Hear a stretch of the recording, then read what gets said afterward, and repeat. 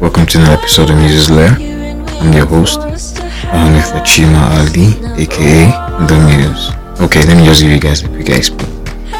Most of my recordings, my podcast, are mostly done at night, where there's more quiet and whatnot, because I haven't really mastered the art of, noise reduction on my PC and everything. Still getting the hang of it though, but slow and steady. So long as I started this journey, I'm going to see it through. So, I bumped into something on someone's status, See, I don't know why. I won't say I get triggered, but I have this need to explain something to ladies when it comes to, well, not just ladies, to everybody when it comes to relationships between men and women. First of all, understand this. There is no blueprint to relationships. What work for Mr. A might not work for Mr. B. But there is usually one common factor. Don't get me wrong, this is not an insult to women or anything, but the average woman jumps into conclusions quite quickly. We live in a society where I feel like, not what I feel, in fact, if you ask most guys, if you cry in front of your baby, something pain you like this, as in pain down to your bone marrow, if you cry in front of your guys, if you even shed tears, if you even wail in front of your babe, Jesus, you go try and make you cause see finish, you get. Now the thing is this, I feel like we've been taught, because I know we're not born this way, we're not hardwired this way to be showing less emotion. No, we've been taught that to be a man you have to be emotionless, don't share emotions and whatnot. I think maybe that's why I've been unlucky when it comes to relationships, because I can overlove. Oh God, I love love. I didn't move for people I love. That is just me, it's my default setting. Now, I saw this thing on her status.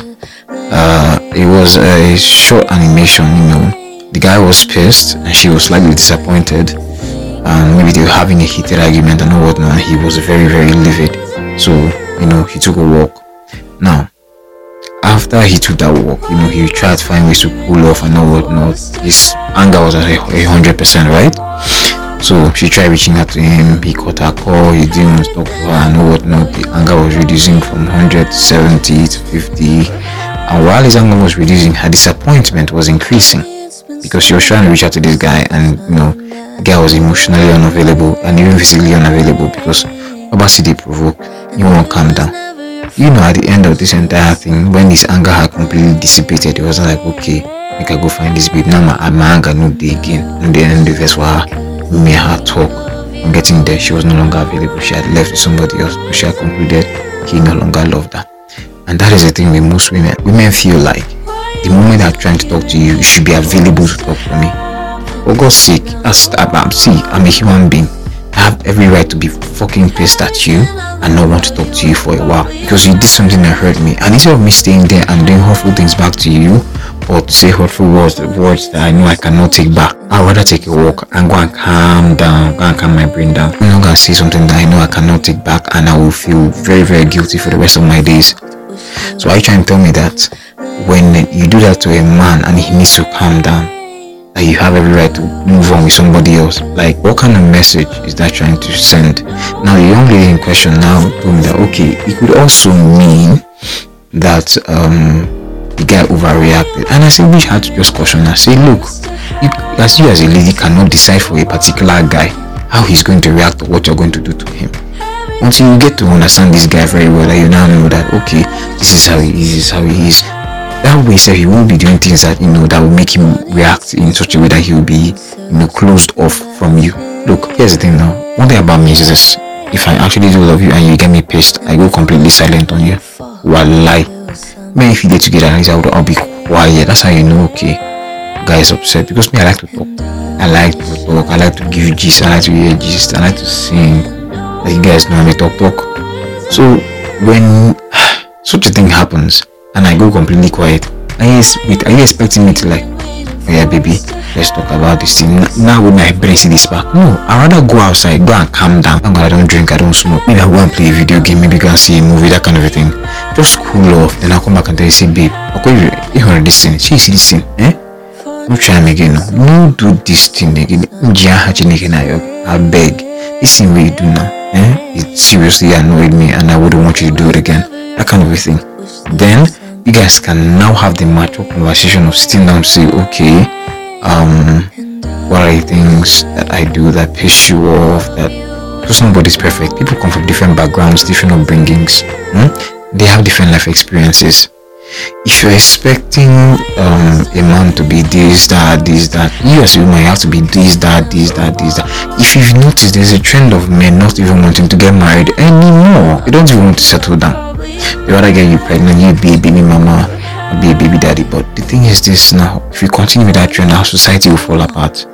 Because the family is the smallest unit of society. That's just it. There has to be a core value at somewhere. When the mother is giving the child different belief systems, and the father is giving the child different belief system, because they are, not under the same roof, they are far apart, different, doing things differently and whatnot. You'll be, as in, that child is growing up to be a conflicted child. That's just it. But that's a topic for another day. Back to what I was saying. See, no relationship in this world is perfect. If you expect that you'll be in a relationship with a particular person and you don't have, some turmoil, ups and downs, then you must be deceiving yourself. At your job, you have issues. At home, with your siblings, you have issues. With your parents, you have issues. Isn't that with somebody you have chosen to say, I choose to love this person, then you don't have issues with? How bad? Come on. Somebody was not there when you were born. Somebody was not there when you were raised. Somebody who did not get the same upbringing with you. All I can tell you is this.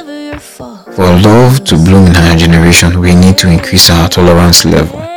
Because all you hear these days is women say, I cannot be with a guy that is like this, a guy that did not have this, You get them. Your papa get them. You see a girl say, I can't date a broke guy, your father is still paying house rent. Meanwhile, I'm living under my father's roof, the man that they pay house rent. And they pay, in fact, I have little to no responsibility except you as my girlfriend. It's my money I get, I can't give you.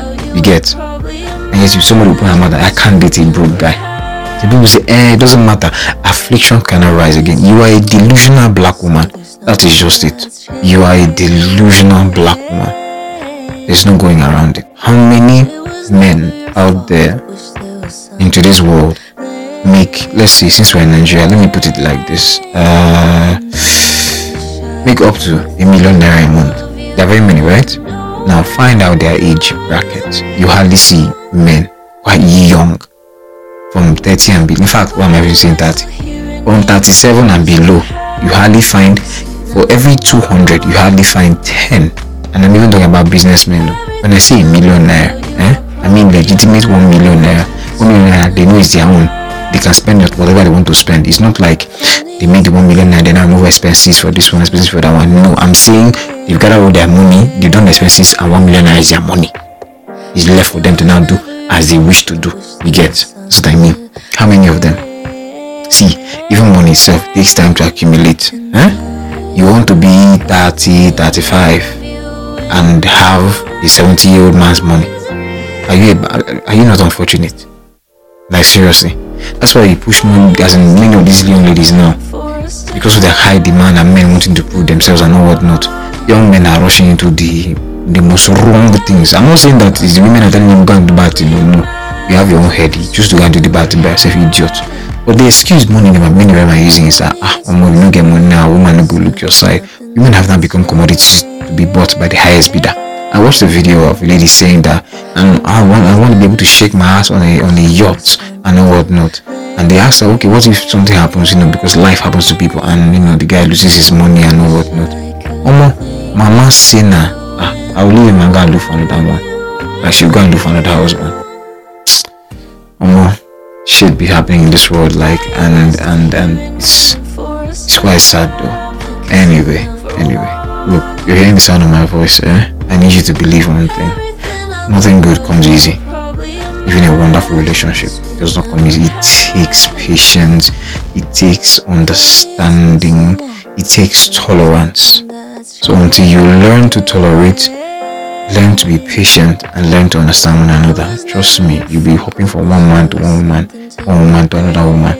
Just like that, I'm not going to jump up and down, leapfrog. Anyway, like I said, I don't have the monopoly of wisdom or anything, and this is not expert advice. All I'm trying to tell you is this: treat everybody you meet with love, dignity, and respect, even if you don't get it back in return. My name is Hanifat Chima Ali, and just so none of you are confused, please call me The Muse. Thank you.